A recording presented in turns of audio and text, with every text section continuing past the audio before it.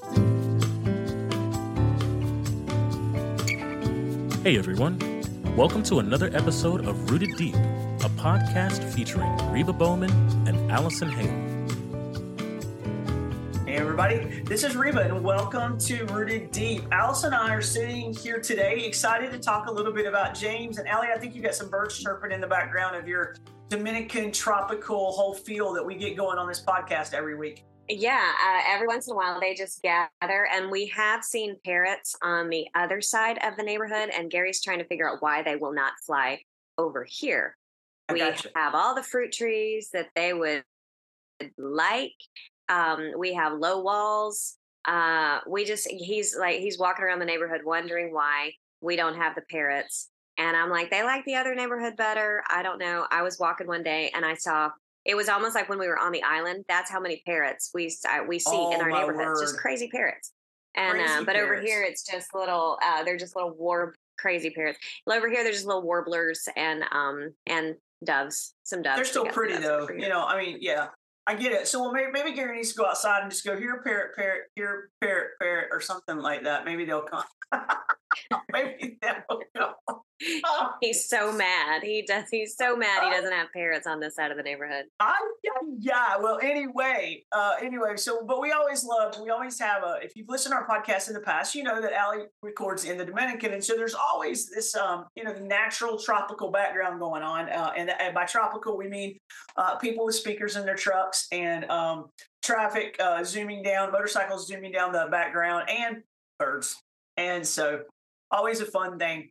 Well, Allie, we've been kind of plowing through the beginning of James, and that's been it's been exciting stuff. I've actually enjoyed it. I have enjoyed it's made a difference even in the last couple of weeks in my ministry. Just some of the things that we've already talked about has made some changes in maybe the way I deal with some things at the workshop, or maybe some of my prayer life, asking for wisdom, stuff like that. I really do see a difference in just how I'm ministering based on our few podcasts in James. So hopefully everybody else is getting that same result. Oh yeah, because last week we were, if you're following along with us in James, and I hope you are. Last week we plowed into James 2 at the beginning, and so we really, James really gets in our business and kind of immediately jumps into the fact it's like, hey, don't show or pass judgment on people maybe that are of a certain status financially, or maybe they just kind of fit your group. Be careful that we don't show prejudice for one group of people over another group of people. And he's going somewhere with this thought, because he continues on and he says, look, don't show favoritism, not only in areas of finance or areas of, if somebody's rich, you're showing them partiality, or if somebody's different than you're kind of judging them in some way. But now he's going to really dive in, and he says, look, even in your areas of sin, and man, this one, now, if the other one didn't get in your business, this one's getting in your business, because he's going to say, look, your sin's no worse than somebody else's sin, or no better than somebody else's sin. So, he kind of compares to sin. He says, the man who murders and the man who commits adultery, both of these are sin. I think all of us at times would like to feel like that our sin is not as bad as somebody else's sin. And somehow God has this scale of sin, and it runs from the littlest sin to the biggest sin. And as long as we keep our sins on the little end, we're okay. But that's not what the Bible teaches.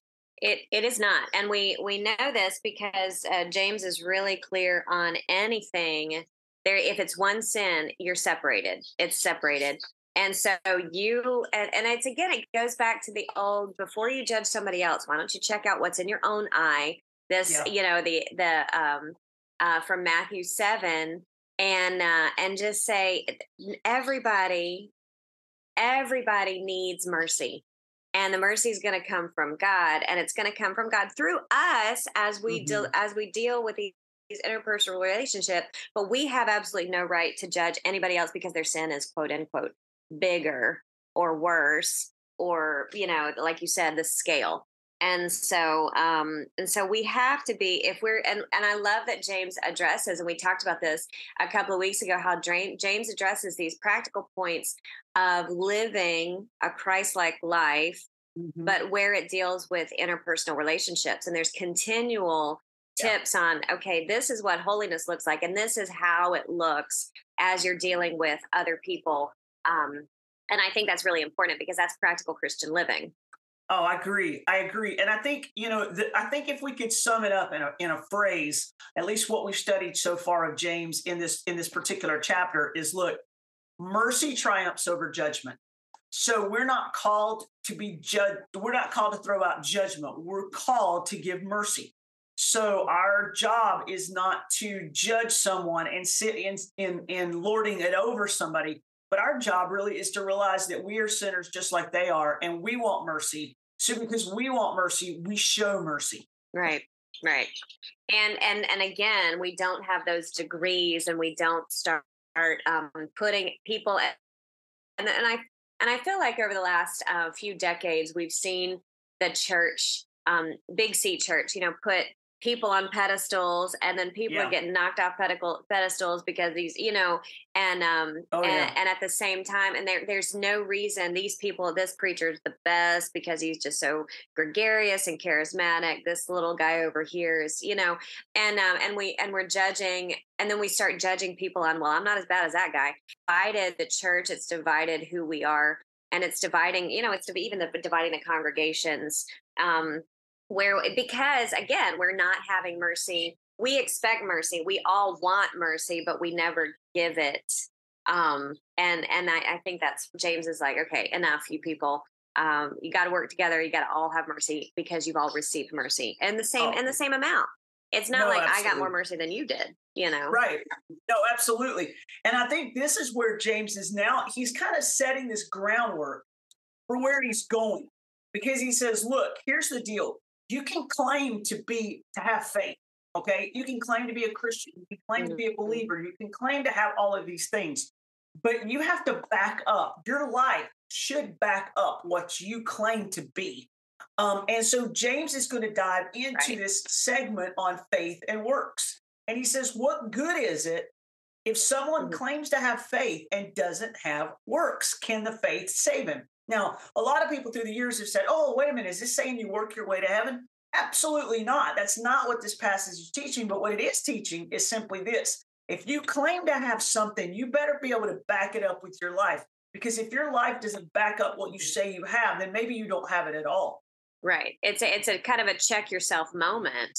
And we've seen this over and over again with I'm a Christian. And we've heard it, and you hear it more from the unchurched, that person says he's a Christian, but I don't see it, and you hear it actually more from the unchurched, I feel like, and especially in the Dominican culture, you see that more and more. There's a way that somebody should live. And it does go back to, their Christians look a certain way, and that's not what saves you. We know that that's not what saves you, but at the same time, the unchurched is like, we're looking for something here. We don't see mercy. We don't see love. We don't see grace. We don't see kindness. We don't see these things that are supposed to be, So why do we want what you have? And that's sad. That's sad. Yeah, absolutely. And it's interesting. James is addressing the brothers and the sisters of the faith, and so he's really going to speaking into. And we understand that at the time James is writing this, there's a lot of persecution going on in the church for those who are following Christ. It's not popular at this time that James is writing to be a believer in Jesus, and so a lot of people are losing their jobs and they're losing their homes. And so James is speaking, I believe James is speaking into that someone. He's like, look, this is a time for all of us to band together as brothers and sisters in Christ. If we can't treat each other well, then seriously.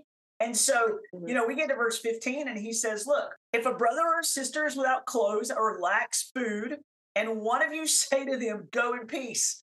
All right, stay warm, be fed, but you don't give them what they need. Then what good is it? And I just think, wow, this is just so practical. It's like James is saying, I'm from the South, Allie. And so, I get this. I know what the expression is in the South. It's like you see someone who's in need and you go, bless your heart, bless their hearts. Yeah. Yeah. They don't need a blessing. Yeah. They need food. They need, they need care for. And so Jesus says, look, if that's where your faith, that's where what you believe and what you say you believe steps in. And now you put action to these words that you say. I'm a believer. I'm a follower of Christ. I'm a Christian. Well, if you are, and you see a brother in need, step up. Step up. Yeah. Right. And I think this passage, more than any other passage in our ministry, has really, because when we go out on the streets and talk to women who have been exploited, and we just say, hey, Jesus loves you. And they're like, yeah, we know that.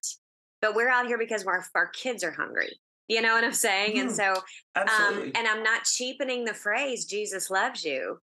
No. But we're saying Jesus loves you, and here's how he loves you. Right now, I'm going to buy you a plate of chicken, and I'm going to offer you something that you can work, and because I can't just walk by and say, Jesus loves you, stop doing this. It has to be with with the warmth and the food and the physical needs need to be met.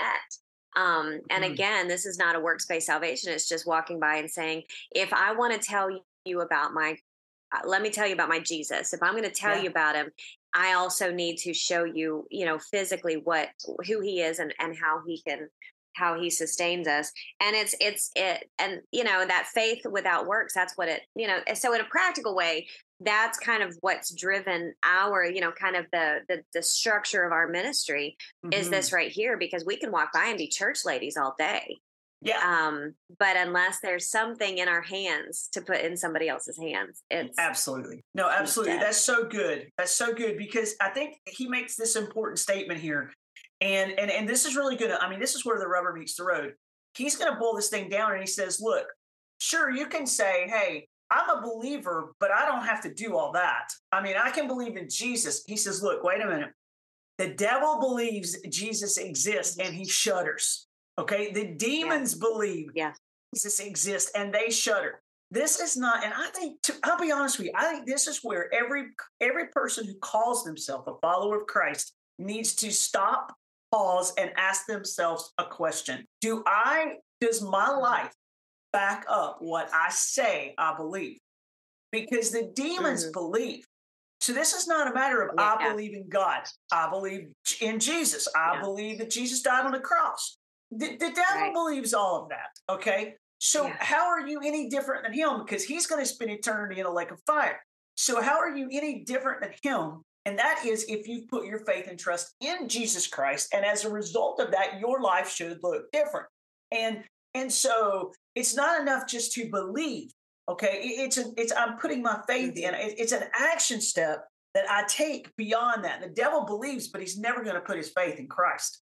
He's never going to say, I'm insufficient of my own, and I've got to come to you because I have nothing in me good, and you're going to have to save me. No, the devil's not going to say that. And so I think for all of us, we've got to say, okay, wait a minute. Let's make sure of our salvation.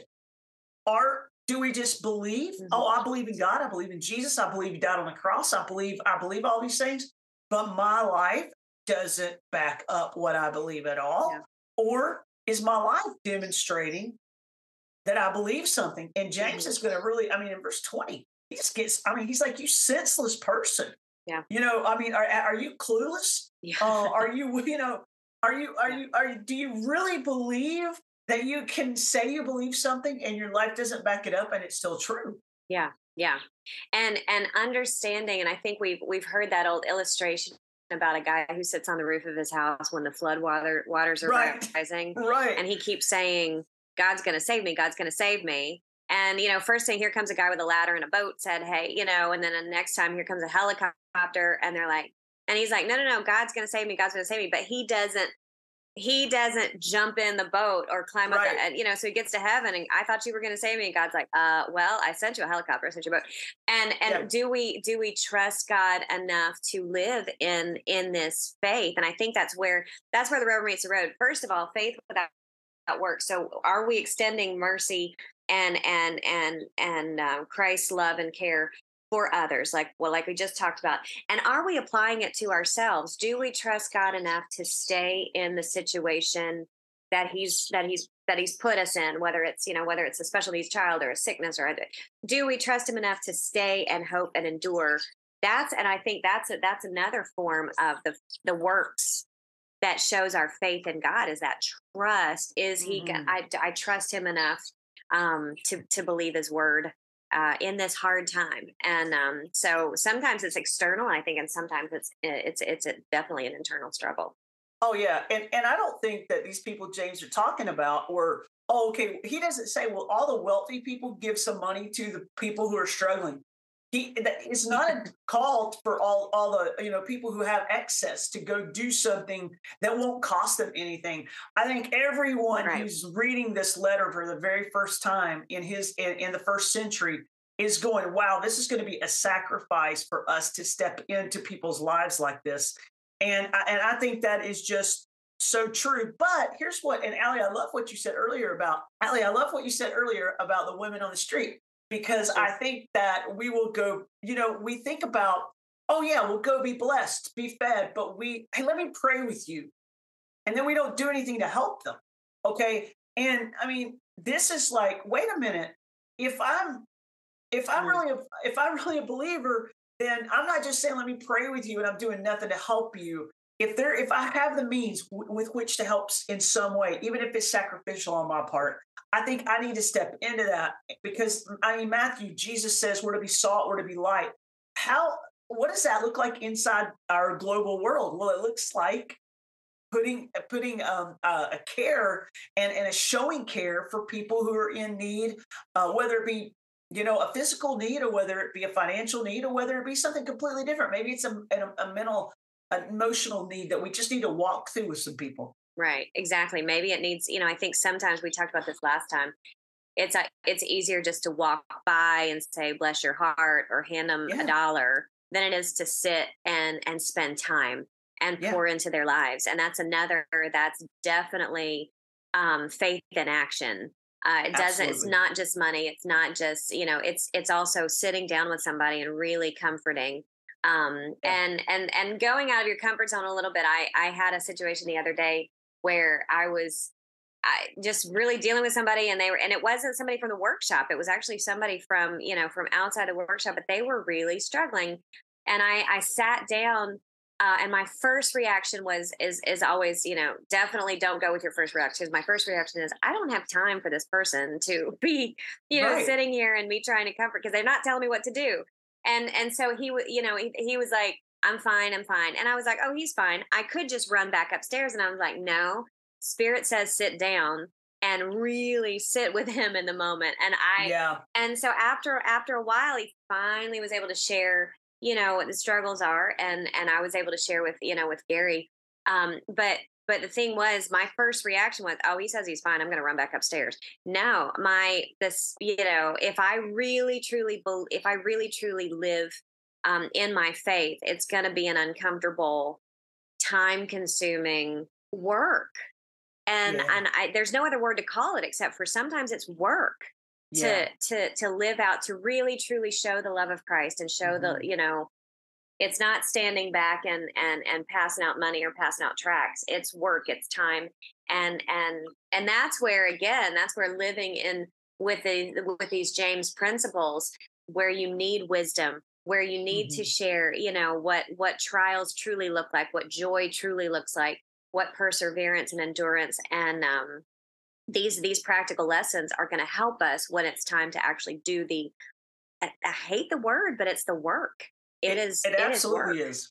No, it absolutely is. And that's what the word James used. He's like, look, you're not working your way to heaven, but your faith is absolutely being demonstrated by the works that you have. It's the proof that you have what you claim to have. I can claim to have $1 million, and I can walk around and I can say, yeah, I'm a millionaire. Well, I can claim that all I want to, but somebody may call me on it and say, hey, Reba, I want to see your checking account. I want to see your bank statement. And at that point in time, now my claim is going to have to be proven. And we can all claim anything we want to claim. Yeah. And we can be lying through our teeth.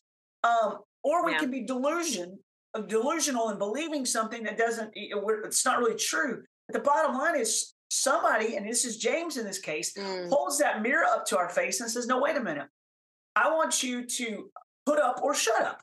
I want to see the evidence of what you claim to be. And that is work. And that in these cases is what our life does. It's an outpouring of the love of God. It's an outpouring of mercy, because we're selfish people, Allie. You know we are. I'm selfish. Good night. If I just did what I wanted to do, I just want it to be about me. I want to get my way. I want to have I don't want it to cost me anything. I don't want to have to sacrifice anything. I want to serve Jesus, and I want it to be awesome and all about me. But that is not what the Christian life looks like. Jesus says you're going to take up a cross. You're going to stop being selfish. And so I think for all of us, if we're really going to step into this, and he's getting ready to give us 2 illustrations of people who did, if we're going to step into this, then what we've got to understand is we're laying our selfishness down, and we're actually sacrificing, and we're actually seeing things that we didn't see before, because we're in tune to, wait a minute, how do I love a lost world? How do I love my brothers and sisters in Christ the way God has called me to? And it's through our hands and our feet. Yeah. Yeah. And I think about that when you said this, taking off our selfishness or getting rid of our selfishness. You think of the Philippians 2 passage where we're supposed to be like Christ, which he actually took off his divinity and put on a robe of humility, and he was humble, even and obedient all the way to. And it's like he got rid of everything. He disrobed himself of what, and the picture of him taking off his mantle and putting on a towel and washing the feet of the disciples. It's demonstrated several times throughout Scripture where it's like, this is what it really looks like. You can sit there and say, I serve God, but like you said, I'm going to need some evidence. And it can go back to your mouth is writing checks that your body can't cash. It's one of your favorite lines from Top Gun. But it's like, are you really a Christian? And are you really showing us, showing the world what Christ looks like? Because you're his hands and feet here on earth. No, absolutely. And that's just so good, because James is going to give us 2 illustrations, 2 Old Testament illustrations, actually, of 2 people who demonstrated this. The first one he's going to say is Abraham. And he says, okay, Abraham was a man of faith. He put his faith and trust in God. So Abraham was a follower of Jesus Christ before Christ went to the cross. By faith, he put his faith and trust in God. Okay, but James says he demonstrated that faith when God asked him to go offer his son Isaac as a sacrifice. Now, if you know the story, then definitely you know how it ends. But if you don't, go to Genesis 22 sometime and check this story out, because Abraham is asked by God to offer his son as a sacrifice. They get all the way to the top of the mountain, and he's going to sacrifice his son. And God says, no, stop. I just wanted to see who you loved the most. Did you love him or me the most? This was just a test, Abraham. I've got great things for you. And it's also was a picture of what God was redeeming and what God was saving. So there was so much in this moment with Abraham, but James uses it as an illustration of, hey, Abraham's works supported his faith, because there's no way he does this otherwise. Right, exactly. That moment did not save Abraham. That work of throwing Isaac onto the altar, but it demonstrated obviously to God, and God knew it was going to happen, but it also demonstrated to Abraham himself what the way this faith is really, and it was, and to the rest of the generations. And I think it's interesting that James is talking specifically to the Jewish community and say, hey, your biggest example, your biggest father, here's what faith and works looks like together. If y'all like Abraham, and I know you do, here's what he did. And so here's what also, this is what James is asking the people. That's how strongly your works supports is evidence of your faith. Yep, absolutely. And his second illustration is a non-Jewish woman who was a prostitute. So I mean, already, if you missed the first half of the chapter, you're already judging her. You're already going, okay, what? How could she have a place here? And he says, this woman Rahab, she showed her faith and demonstrated her faith in God by the fact that she saved the spies, sent them out the other way. She protected them the whole time they were there spying on Jericho. And then ultimately, we know that they told her, hang a red cord out of your window, and when we come, everybody that's there will be saved. And and we know that happened. In a miraculous way. That did happen. And so here we have this woman who was a prostitute before she met Christ, and here she is now rescuing these guys, and it could have cost her life. So this was a definite act of faith. Exactly. Yeah. And like you said, it was one of those, that scarlet thread that she threw out the window was, first of all, she had already heard when she talks to these guys at the door, they're like, we need to hide. And she's like, I've already heard about your God. I know we're all trembling. We all have heard. So I'm going to go one step further. I've heard and I believe it, but I'm going to put faith with it, and I'm going to hide you because, she's heard and she's believed just like everybody else in that, Jericho was already worried. But she's like, I believe enough to sacrifice and put my family in danger, but it wasn't, we know it all came out in the end. But I love that Rahab has so many wonderful mentions, throughout the New Testament. Her story is such a story of redemption. But to mention her as saying, hey, she didn't just sit back and believe and say, oh, I've heard the stories. I believe in God. I believe in God. I believe in God. No, she stepped out and was saved because of her faith. But her faith is it's what it looks like. It's that evidence again. Mm-hmm. It's the proof of, the proof is in that faith step of hiding them. And I think it's a wonderful example. And I love that they're sharing, that James shares these two Old Testament, because he's trying to say, okay, you've put your faith in the law, you've put your faith in yourself and in your ability to keep the law, which we know that's impossible. And so here's what it looks like. But now in the practical sense, in the time of grace, in the time now that post Christ or after the, here's what it looks like here's what it looks like.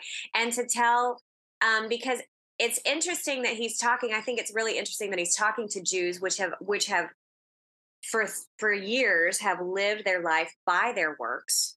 Mm-hmm. It wasn't faith, it was their works in the law. It was like keeping the law and all of these things that they had to do to keep their, and he's like, now you have faith, but now the works are after the faith. Do you understand what I'm saying? And so I think it's interesting that he's talking to a works-based religion about showing their faith. Now there does have to be evidence, but it's not based on you. The evidence is based on Christ. No, absolutely. Because, the Jewish people had just gotten absorbed with all the commands of God. And somehow they believed that somehow keeping all these commands is going to elevate them. And, obviously scripture teaches us that God said, I gave you the law not to elevate yourself. I gave you the law to show you what a sinner you are. And so here we get this moment of, where James is going to speak into this again. And he says, okay, wait a minute. Do you have evidence of your salvation? Yes, you talk about this or that, but what I want to know is, do you have the proof? There's an old quote that says, if you were ever arrested for being a Christian, would there be enough evidence to convict you? And I think there is I think all of us need to ask ourselves that question. I really do. Do we have evidence of our salvation? And if you say, boy, I don't know, I simply say, is there been a change in your life? Now I want to tell you, I got saved when I was 5 years old. Okay. So I didn't go from being a radical drug dealer at 5 to being transformed in a miraculous way. But what I can tell you is this: throughout my life, there's been evidence of transformation.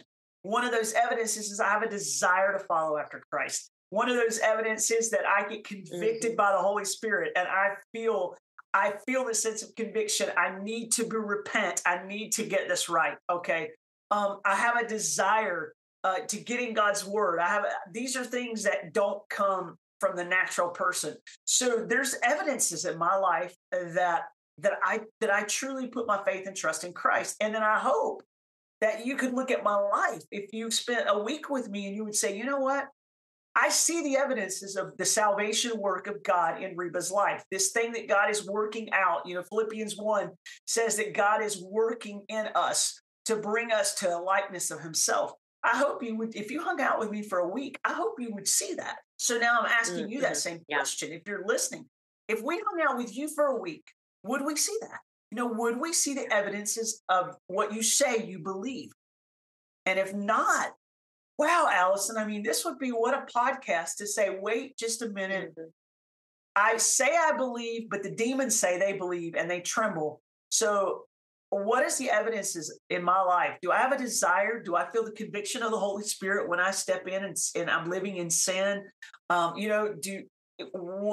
is it, that I can show and point to in my life as, boy, this was a transformation in my life. I've seen God do his work in my life. And if you don't have that, then boy, Allison, we're telling them right now, if you don't have that, it's not too late. Stop right now, confess your sin and trust Christ, right? Yeah, exactly. And it can't, and I don't think the evidence has anything to do with your outward things you don't do or things you wear or things you don't wear or tattoos that you don't have, or, you know what I'm saying? I think a lot of, especially in the Christian community, have focused on this externalism, but there's no change on the inside. And so that's where, and that's where it's, that's where the fruit comes from within. You're not just nailing fruit to the outside of a rotten tree.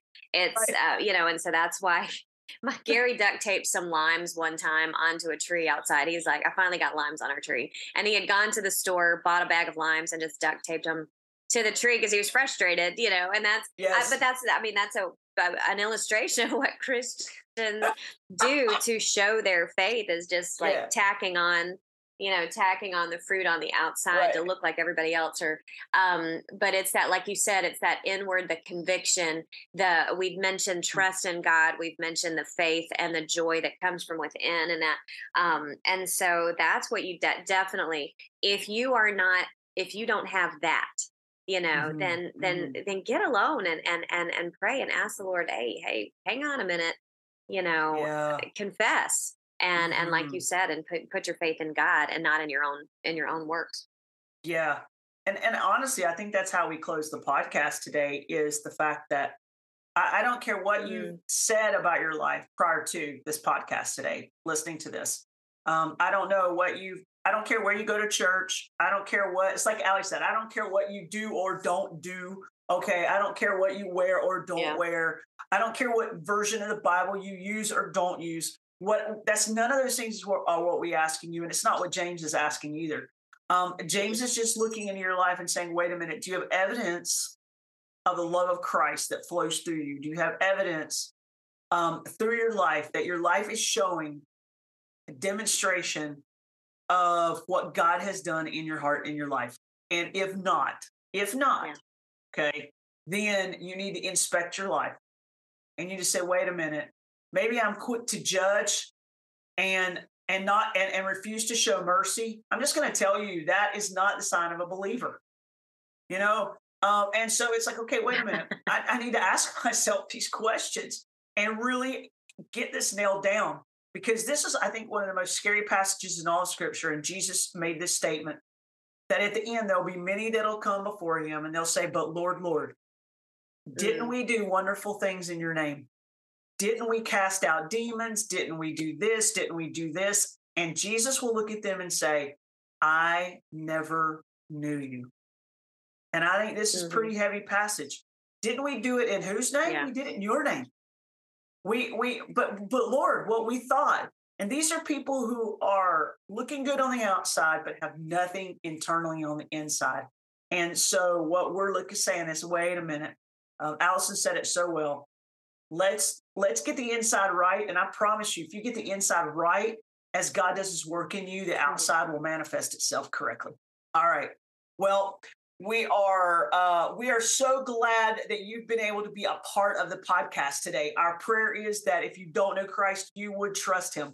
Our prayer is that, and let us know, man, if you pray that prayer, if you said, man, I listened to this podcast, God really got a hold of my heart and I trusted Christ as my Savior, please reach out to us. We would love to rejoice with you in that. We would love to have fun with you in that and just be excited for you as you grow in your faith.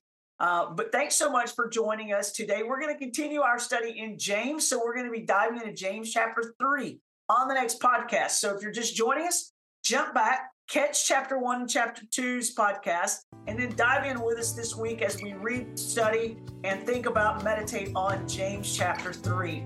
Otherwise, until then, we hope you have a great week and stay rooted deep. Thank you for listening to Rooted Deep. To learn more about Dare for More Ministries, go to dareformore.org and look up Mercy Workshop at mercyjewelry.org.